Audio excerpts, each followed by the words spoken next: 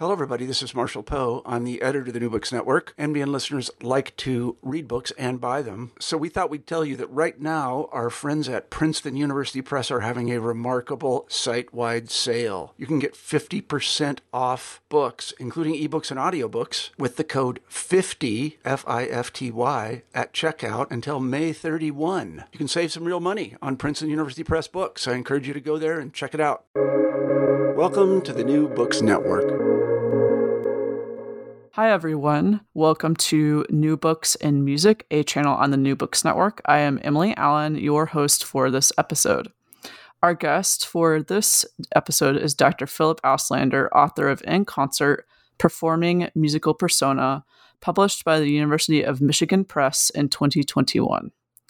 In the book, In Concert, Performing Musical Persona, Dr. Philip Auslander addresses not only the visual means by which musicians engage their audiences through costume and physical gesture, but also spectacular aspects of performance such as light shows.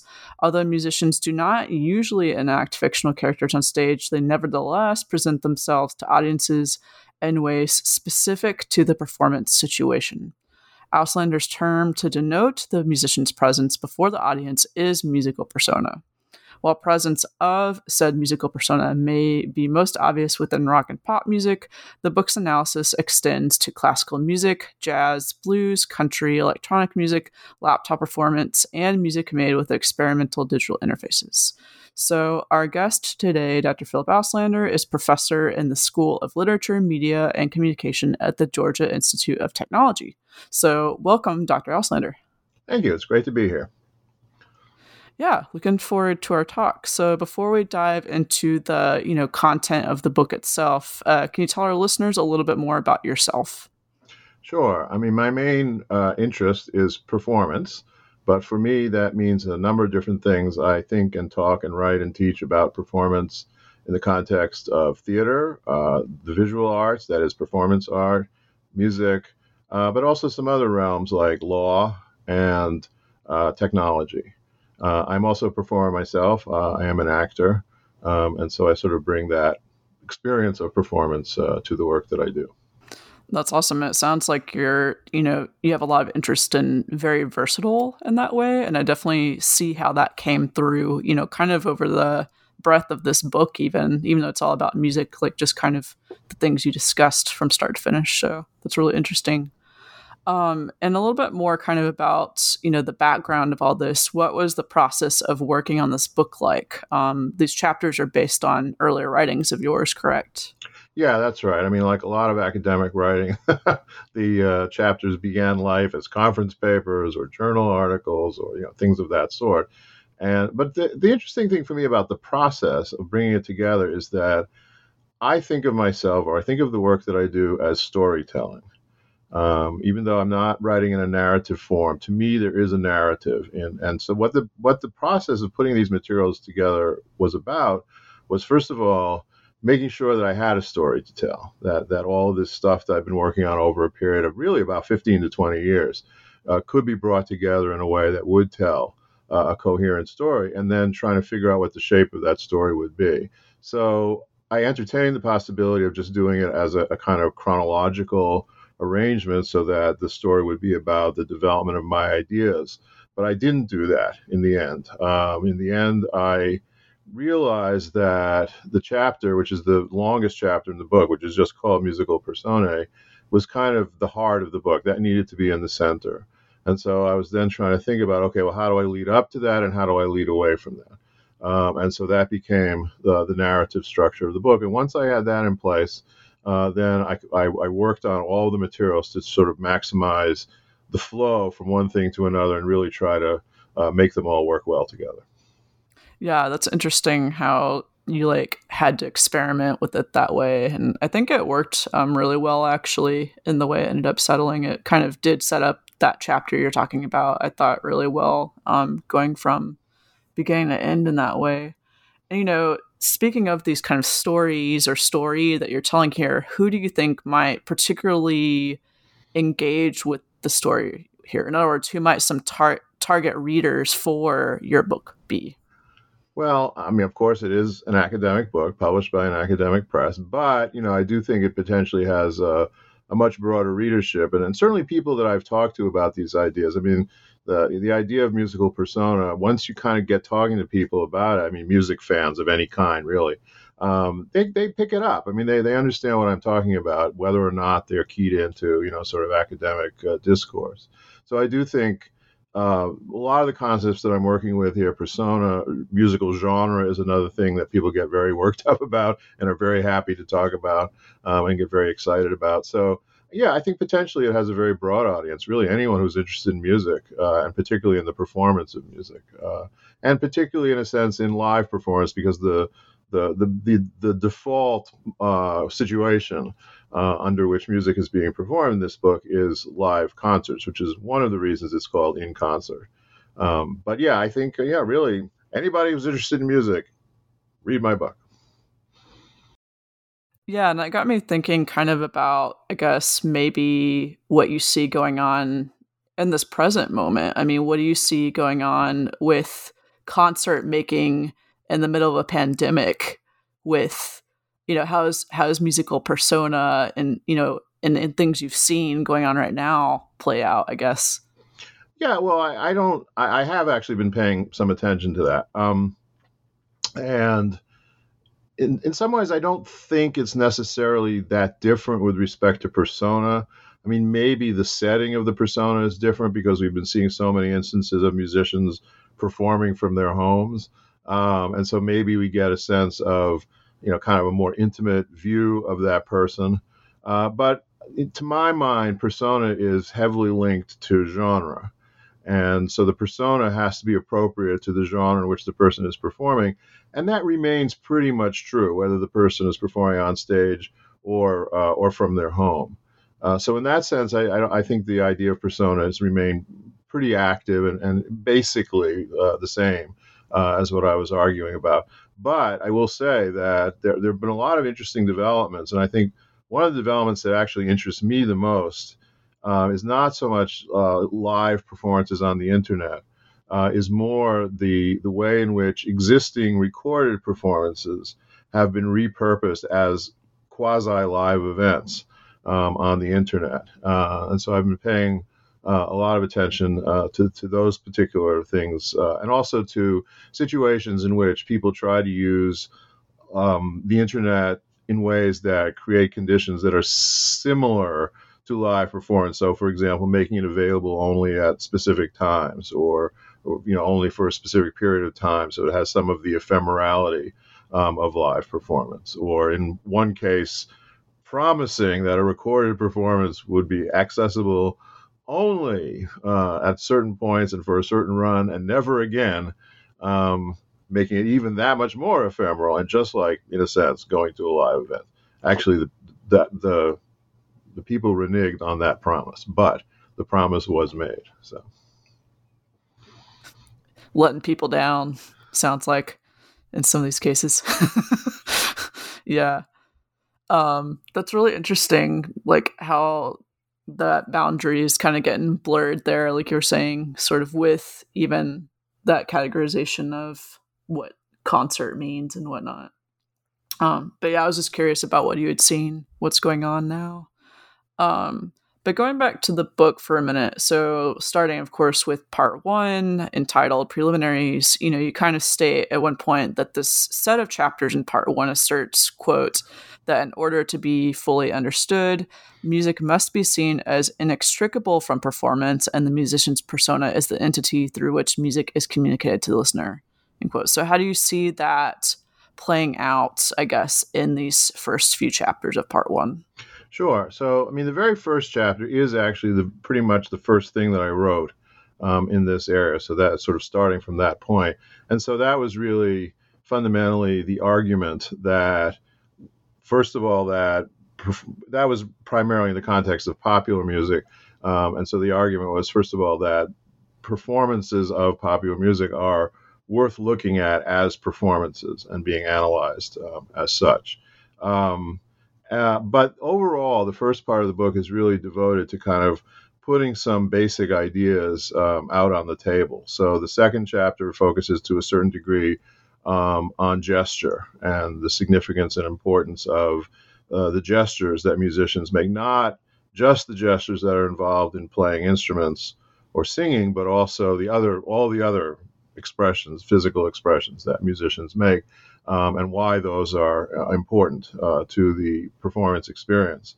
And then after that, the other two chapters in this section focus on fairly specific aspects of performance, one of which is the relationship between the visual and sonic dimensions of performance, and then the last chapter is about the relationship between musicians and their instruments. And so I was just trying, again, as I was thinking about organizing this material, in the first part of the book, I was just trying to put some of the basics on the table, some of the basic arguments and some of the basic relationships as between the visual and the auditory, musician and instrument, that sort of thing. Yeah, and kind of too, I was thinking about kind of your place at these intersections discipline-wise of performance and music. How do these ideas that you kind of present here set yourself apart from, other performance studies scholarship, for instance? Well, I'm happy to be able to say that this has changed since I started all this, but one of the main reasons I got involved in this is because at the time, there was no performance studies scholarship engaging with musicians. And to me, this just seemed like an obvious and kind of massive gap. And I could see no reason why this was the case. I mean, musicians are self-evidently performers, so why not talk about them as such? And then when I started poking into it, I realized that, at least at that time, the same was kind of true from the other side, that especially traditional musicologists weren't particularly interested in performance either. So I thought, okay, well, here's something that needs to be done in a sense, something to address, something to talk about here, and a good opportunity to try to figure out a way of talking about it, a way of talking about musicians as performers, not just as people who make certain kinds of sounds. So that was kind of where it started from. Now, over the years, in various venues and contexts, I have advocated pretty loudly for people to take this kind of interest in musicians, and with some success, I think. And I can say that at this point, there are probably many more people who are looking at it from this kind of perspective than there were when I started out. But I definitely see myself as trying to create a dialogue between those two areas, between performance studies and music or musicology, however you want to put it. And to try also to sort of define some terms in which that dialogue might take place. So I'm sort of positioning myself, I think, as a kind of intermediary between the two fields, and hoping to get people on both sides talking to each other. Yeah, that was one of the things I was looking forward to reading this book, was having this as kind of a model for those kind of discussions. And I think, anyone, especially like you said, this opening section, can really go to any of these 4 chapters and get that groundwork as a model for their own work too. So I think it's definitely a useful tool in that section. But I was just thinking about that. I think you had mentioned that at some point in the introduction or part 1, something about that. And then, of course, once we get the foundation, then we go on to part 2, the section entitled The Interactionist Turn. You talk a lot about Goffman's ideas and how those can be applied to musical performances. So what are some of those key Goffman ideas that you explore in part 2? Well, the single most important one is the idea of self-presentation, which comes from Goffman's single most famous book, The Presentation of Self in Everyday Life. And this my use of Goffman came basically because as an actor, my default model of performance is always acting. But when I started thinking about musicians, as you said in the introduction, normatively, there are, of course, many exceptions, but normatively, when you're watching a musician on stage, you're not watching the musician portraying a fictional character the way an actor does.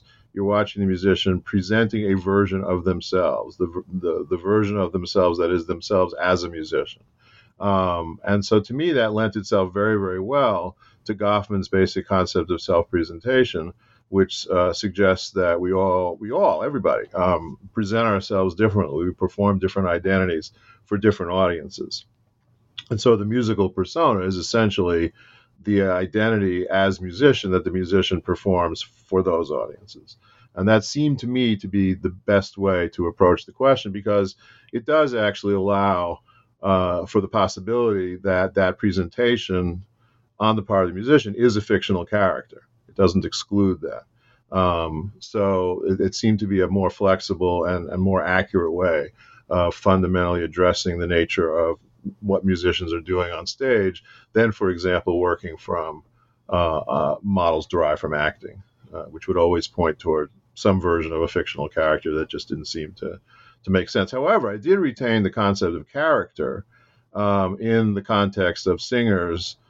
This is, I mean, many people have said this kind of thing, but when a singer sings a song, they do perform a character, the character embodied in the lyrics of the song. And so the concept of character is still in there, but it's kind of a specific case, since not all musicians are singers, and so on. But it still has its place in the schema.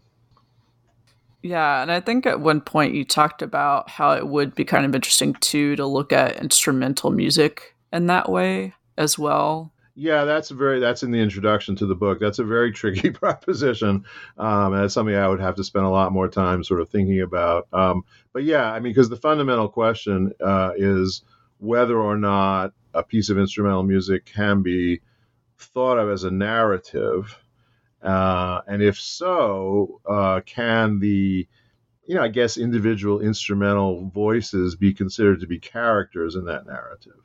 Now, in some cases, of course, there are certain kinds of program music or pieces like, Peter and the Wolf or, stuff like that, where in fact musicians, the lines that they're playing or the parts that they're playing are meant to evoke specific fictional characters. So there are some cases, obviously, where this is in fact happening.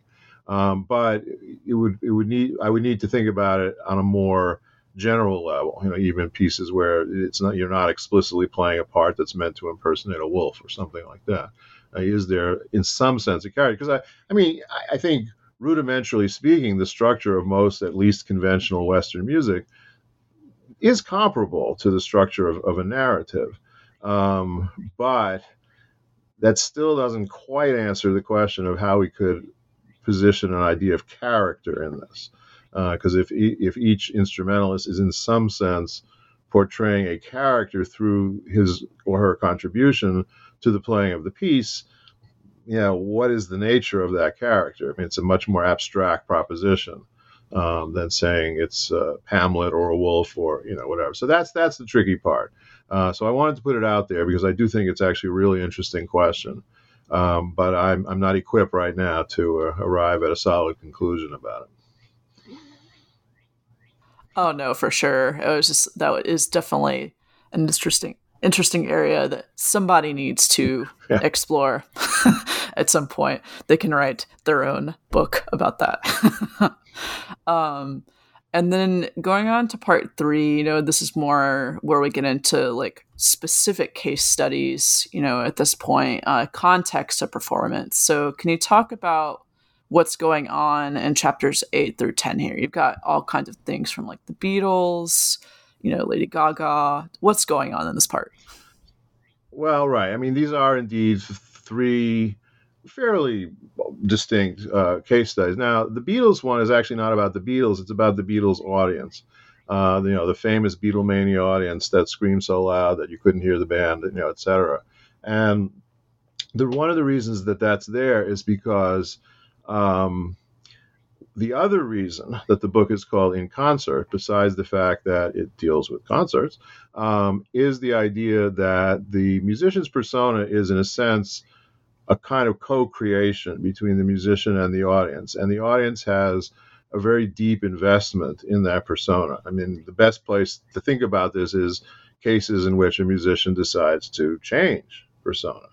And there are instances, such as the Beatles, actually, where they do this very successfully.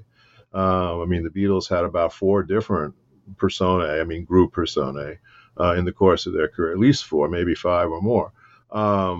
And they manage those transitions, very, very skillfully. Other people have not been as fortunate.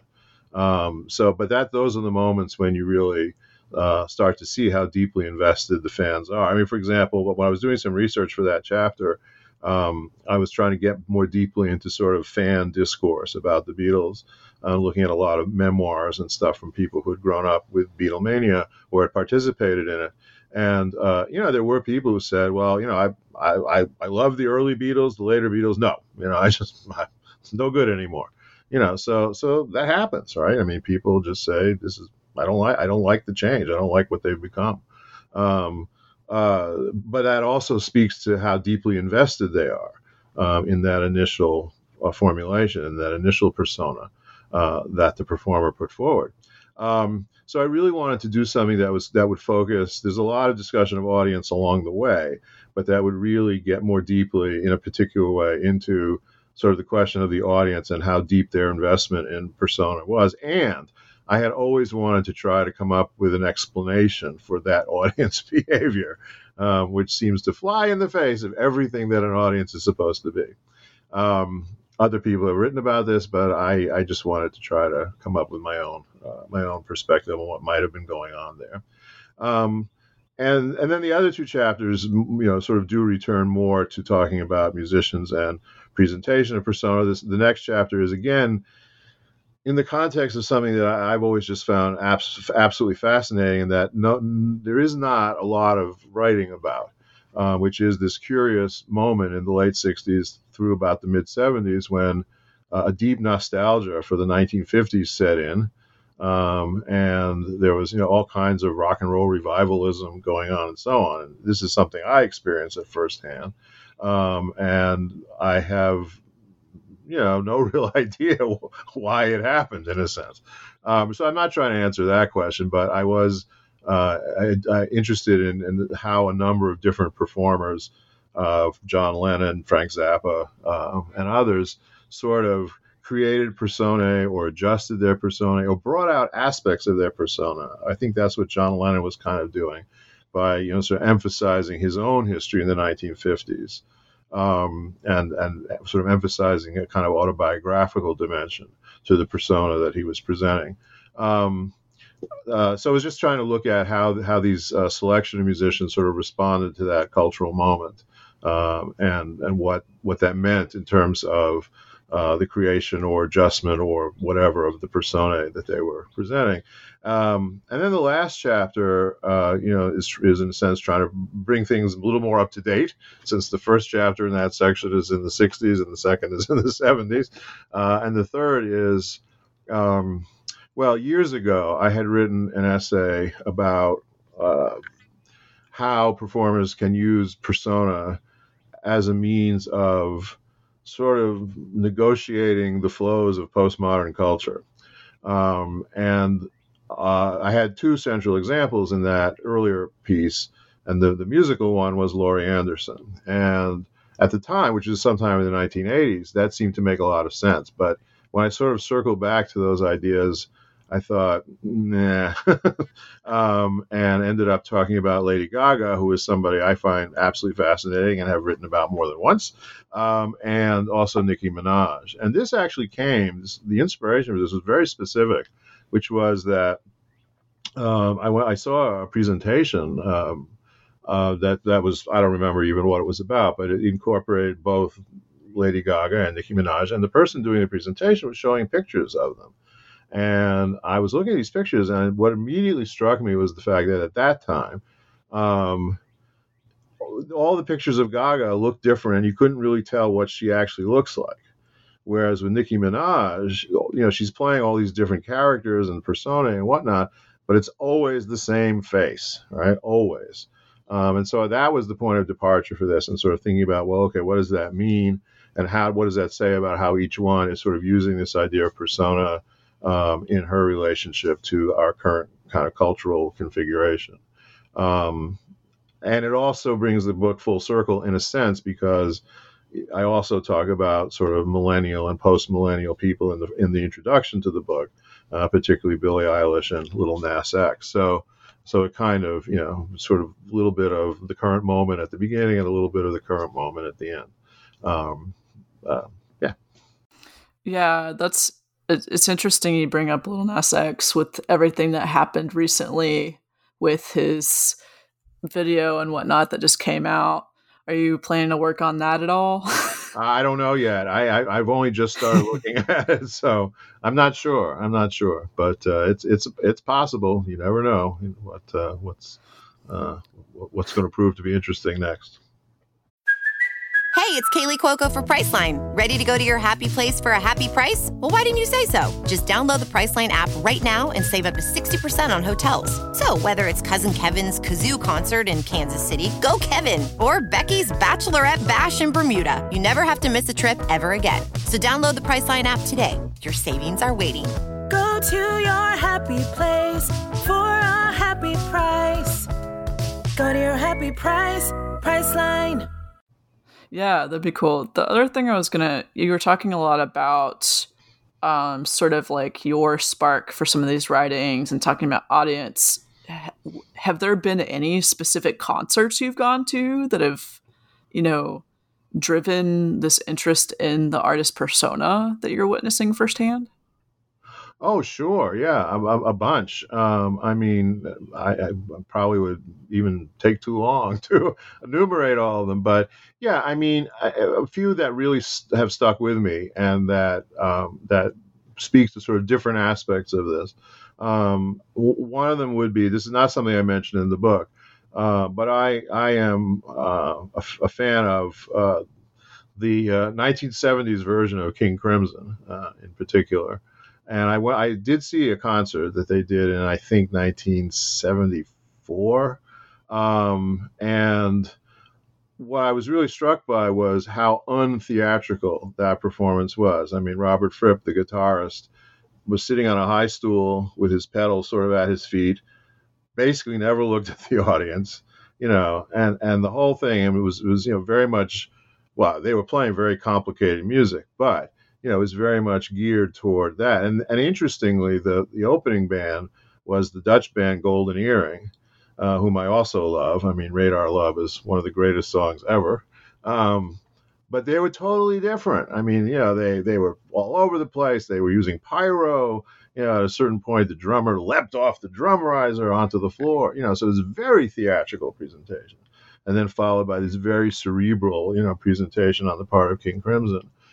So that kind of thing has caught my eye for a very long time.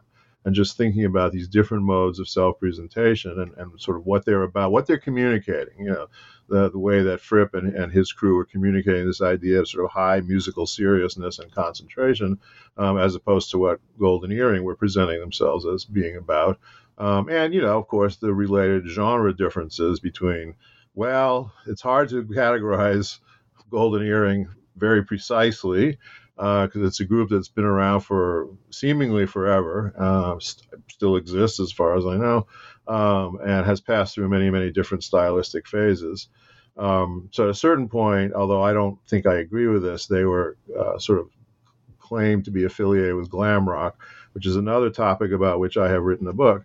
And so anyway, regardless of that, rock, we'll just say rock for Golden Earring, and then sort of prog rock for King Crimson, and the kind of differences that entails in terms of self-presentation. And then the other thing I would throw into this, two things kind of related to one another. The Beach Boys, whom I saw in concert many, many, many times in the 1970s, and this sort of transition that they were attempting from what they had been in the mid-60s to trying somehow to find their way into the counterculture in the late 60s and 70s. And so watching that process which was difficult for them and not entirely successful, but seeing how they kind of changed their presentation was a very interesting case. And the last thing I will mention is Sha Na Na. I am, to the best of my knowledge, only one of now two academics who have written about Sha Na Na. But their particular brand of theatricality was also something. I mean, I saw them many, many times, and that very sort of extremely theatrical presentation, I thought also really caught my eye at the time, and I thought was very interesting, and to my way of thinking, anticipated a number of things that were related to a number of things that were happening, such as the theatricality of glam rock, and anticipated some things that were going to happen. So yes, definitely. I mean, my history as a concert goer has given me. I don't necessarily write about these events, but the things that these events made me think about, and the things that I saw and sort of stuck with me, definitely have a lot to do with my interest in the topic and my formulation of this idea of musical persona. Yeah, and on the flip side of that, have you, as a musician, do you feel like have you ever performed musical persona yourself? Not really, no. I mean, I do perform as an actor, but I'm not really a musician. I mean, I dabble a little bit, but I can't say that I've really had the experience of being able to do that myself. Maybe someday, but not up to this point. Yeah, I was just curious. And another thing that I kind of thought about too, that we've touched on in passing, but as you're talking about, we've been talking a lot about like rock and like different types of popular musics. But at the beginning of the conversation, you said a lot of these musical personae are tied to genre. So what do you see going on in things like classical music, jazz and whatnot as well? Yeah, I mean, I'm a big jazz fan as well, and I actually could have answered your previous question with a list of jazz performances that I had seen that struck me equally. And I think jazz is actually a very interesting context in which to talk about persona. This is actually something I may move into writing about sometime in the near future, of trying to more systematically kind of look at jazz musicians. But often when I'm teaching my students some of this material, one of the things we look at is, for example, the Bill Evans trio in the early '60s, where Bill Evans has this way of playing the piano where he's completely hunched over it. And what's really interesting about the trio is that they never look at each other, and they never look at the audience. Each one is completely absorbed in his own little world. Which is actually fascinating. I mean, it speaks to their prowess as musicians that they were able to play without looking at each other at all. I mean, with no coordination, or at least no overt coordination. Obviously, there's something going on there. But obviously, that's a very particular presentation of what a jazz musician is, that has something to do with modern jazz as opposed to other moments in the history of the music, and something in particular to do with the particular way that Bill Evans wanted to position what he was doing. Not that he was the only one doing that by any means. I mean, if you look at the modern jazz quartet, for example, from around the same time, they were performing exactly the same way, with very little regard to audience, and so on. So yeah, I think these kinds of questions you can really bring to pretty much any kind of music. I mean, in some ways, classical music is sort of an easy one because if you're talking about symphonic music, the persona of the vast majority of musicians is determined entirely by the genre, right? And there are limited exceptions to that, which include conductors. I mean, certainly conductors are all about persona. That's the purpose of a conductor, in a sense, is to present an image, a person, a persona with which the audience can connect.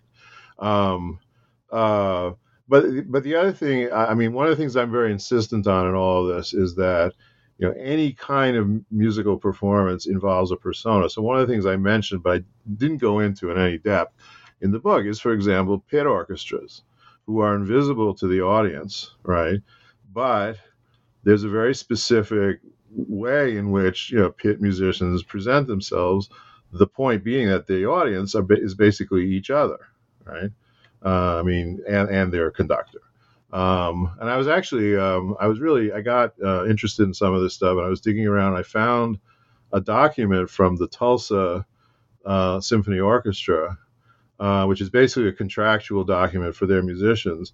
And it's very, very explicit. I mean, down to what kind of socks you can wear, about, at least at the level of appearance, about what what kind of persona you can present, and they have different categories. The regular season, the summer season where they're playing outdoors, and when they're working as pit musicians. There's a very specific list of things that you have to be wearing, and so that image of what a pit musician is just as determined in a sense, even though nobody can see the pit musicians, at least as far as the audience is concerned. So that's a persona too, but it's a persona that functions in a different way, in the sense that the audience for it is only the other musicians. But yeah, I mean, I do think that there's always a persona involved, and it's always something that can be described and analyzed, regardless of what genre or really what kind of circumstance of performance we're talking about. Yeah, I was thinking about going in the classical music vein as you were talking about, I'm a clarinetist. I've played a lot in the classical music scene. Like the traditional things like concert black, attire that you have to wear, and like the conductor has to have, like you were saying, like a certain level of persona, in that way. So it seems like it's interesting to hear you talk about the Tulsa case, because it is exactly that. I feel like it's very specific, designated personae, at least in, some of the more rigid context that are put on. Yeah, well, right. I mean, I think you can create a kind of spectrum from types of musical performance where the individual musician has little to no control over self-presentation. And so that would include symphony orchestras, marching bands, jazz big bands to a certain extent, although when taking a solo, it could be a little different. And then that's sort of one end of the spectrum. And then at the other end of the spectrum are genres like, rock, et cetera, where things seem to be much more wide open. But my point about that would always be that, even if in a particular genre there seems to be quite a lot of freedom around self-presentation, there's still some limit somewhere. I mean, there's some presentation that would ultimately be considered unacceptable in that context, or inappropriate. So even if the boundaries seem to be very broad, there are still boundaries always. There's still some limitation on the nature of self-presentation, the musical persona that's defined by that genre category. Oh yeah, I mean, you definitely see that in popular music, because I feel like especially getting complicated in different ways. But yeah, people have their expectations. People have their, for sure, like ideas of what constitutes, the normative things. And I believe, and I don't mean this in a negative way, although I believe that audiences are fundamentally conservative. And what I mean by that is that they liked what they saw last time and they want to see that again, which is completely understandable. And so therefore, when what they do see is significantly different from what they saw last time, they may not be happy. In some contexts, they might be happy, but, just sort of depending on what the expectations are. But generally speaking, I think that, and this goes back to what I was saying earlier about the investment that audiences have in the performers and in the performers' personae, that, having made that investment, they want to, have that experience that they invested in. Yeah, no, for sure. I think that definitely came through. Like in part 3, for instance, like you were talking about before. And let me ask you this as well. What else do you have in store project-wise? What else are you working on these days? Well, the most concrete thing I'm working on, which actually circles back to a question you asked earlier, is the 3rd edition of my book, Liveness, Performance in a Mediatized Culture, which is all about liveness and the situation of. And I agreed to do a 3rd edition of the book. The last edition was in 2008, so it seems like maybe a good moment to, or seemed like maybe a good moment to take another look. But I believe I signed the book contract before the pandemic, and then found myself trying to think about live performance during a time when there is no live performance. And so it's been pretty strange. I mean, I've done some work on it. I need to finish it, of course, and that will be my next big thing. But it's been pretty strange trying to figure out just what this new version of this book should be under these circumstances, and whether or not. I mean, I don't think fundamentally that the concept of what people think of as live has changed, but I actually think people have asked me this question, and I actually think that once the pandemic is truly over and we can have concerts and theater and so forth again, people are going to rush to it. There's not going to be anybody saying, I kind of like watching things online. I'm staying home. Yeah, all right. There might be a few of those people, but I think most people are just going to say, wow, finally we can go to a concert. So in that sense, I don't think honestly that there's probably a lot of fundamental change that will occur as a result of this. But I am certainly interested in as I was saying before, in what has been promulgated or suggested or attempted as a means of providing some kind of quasi-live or something experience using the means that we have been able to use for the past year plus. So that I'm struggling with it because it's a tough proposition to figure out just how to talk about this. But that will be the next big thing. I also did write, which is available. It's online. It's in an online journal, so you can access it. The very next thing, in a sense, that I wrote about along the lines of the musical persona is an article about the Beatles as performers, and where I took a really, really close look at what they actually did on stage when they were performing. And I expect to do more of that kind of thing, of sort of case studies of various kinds that apply this approach to specific cases and specific people in specific genres, and sort of see what the results are. I mean, with the case of the Beatles, to me, the result was actually kind of extraordinary, because when I watched these performances very carefully and analyzed them, I realized that how important George Harrison actually was. Because if you look at the Beatles, the way that they were staged was essentially very static, with John Lennon and Paul McCartney at opposite sides of the stage, Ringo Starr in the back, and then George Harrison constantly in motion, moving from John to Paul to sing harmony with one or the other. I mean, one of the things that, George was never provided with his own microphone. Now, he could have been. I'm sure they could have afforded another microphone, but he wasn't, precisely to create this effect of him, so he'd be moving from one side of the stage to sing harmony, another side of the stage to sing harmony, center stage to play a guitar solo. So he's this incredibly dynamic thing that's constantly in motion, where everyone else is standing still. And that's a very different perception, I think, to my mind, at least, even as someone who grew up with Beatlemania, of George Harrison and what his role in that group was. So to me, that's kind of a find, or a discovery. It adds a little something new to our perception of the group. And I never really crossed my mind until I undertook this little project. As I say, I expect to do more of that, because I'm trying to, extend the paradigm once I get through the task of figuring out the liveness situation. Yeah, that is a hefty topic to be dealing with right now. And as you were talking about too, like the Beatles case study, you got me kind of thinking about, kind of your approach to these different, musical persona situations. What kind of aspects of these performances are you looking at? You were talking a lot about like movement in the case of the Beatles. So what are some different details that you're analyzing in these situations? Well,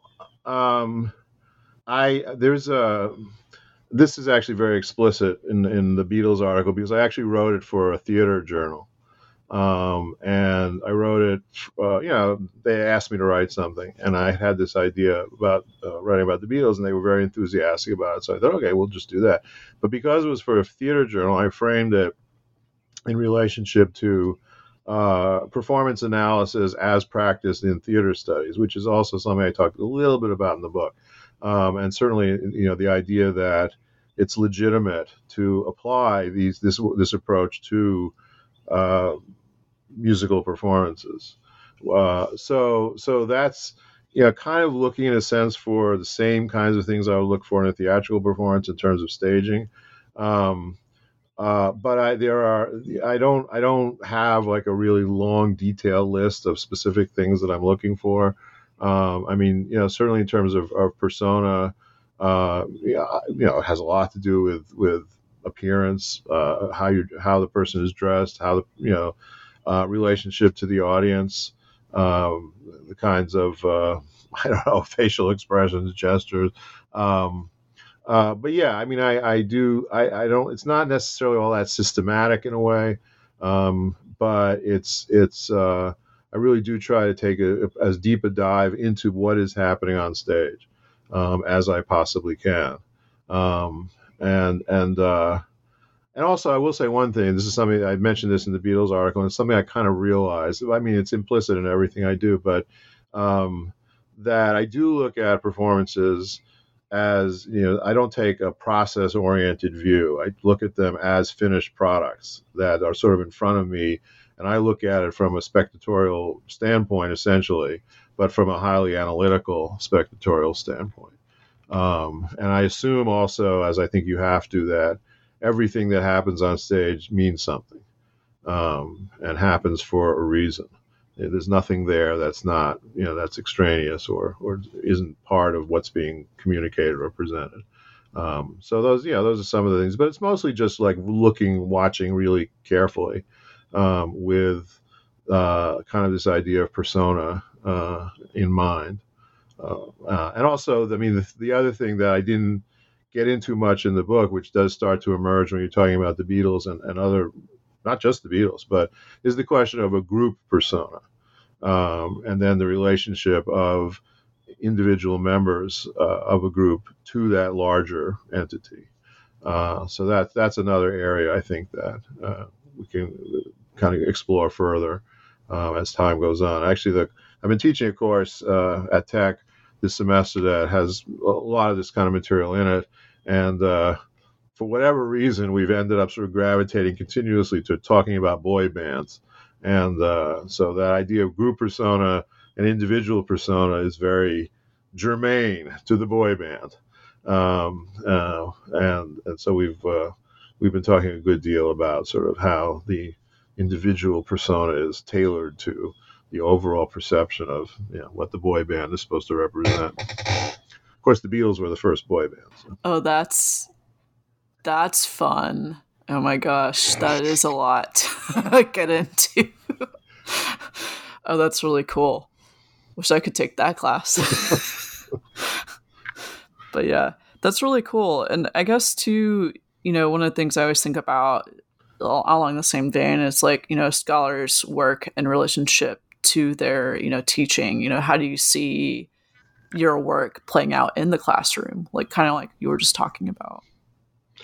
Yeah, well, I mean, over the years, I have taught a course that's really exactly, I mean, it just centers on this, and it's really about approaches to analyzing musical performance. A bit more broadly, though. So, for example, one thing that we've been talking about in the course that I've never really gotten into in my scholarship is what is stage talk, what musicians say in the course of their performances. And of course, I might mention that here and there in the book, but I haven't really delved into that. There are other people who have, though, and there are, systems or approaches or frameworks for talking about that sort of thing. So in the course, it's a little bit more broken down or broken down, and then also I try to provide the students with more explicit frameworks than just look at gesture. Just say, well, here's a vocabulary for looking at gesture that has been established. I don't particularly use that sort of thing myself when analyzing, but I think it's helpful when trying to sort of show people how to do this. And the stage talk thing, I think, is really interesting. It's a lot more complicated when you start to poke into it than you might think, and when you start to use linguistic tools, conversation analysis, things like this that people have brought to bear on it. It's a pretty interesting topic unto itself. So the course that I've been teaching is a bit broader in a sense. Persona is a big part of it, but I've also tried to surround that kind of with other analytical approaches to looking at musicians in performance. And I've been teaching. Well, I actually did not teach that course for a very long time. I just taught it. I'm teaching it again now. But over the years, I taught it quite regularly, and certainly doing that while at the same time working on these sorts of ideas and publishing them, kind of really went hand in hand, and also helped me to see kind of how to communicate these ideas to students and people who weren't necessarily familiar with kind of where it was coming from. That's definitely been a big part of it. The other course I teach on a regular basis is more kind of historical in nature, so it's a little different, and it doesn't necessarily get as much into the analysis of specific performances and so forth. I can't help but mention persona and so on along the way, but that's not really at the heart of it. Yeah, gotcha. That's really cool, though, that you've been able to have those discussions in class and, have that engagement. I think that's really neat to have that symbiotic relationship in that way. But Dr. Auslander, thank you so much for talking with us today. This was great. My pleasure. Thank you for inviting me. Yeah. And listeners, just as a reminder, this was an interview with Dr. Philip Auslander, author of In Concert, Performing Musical Persona, published by the University of Michigan Press in 2021. This is Emily Allen, and I'll catch you next time here on the New Books Network.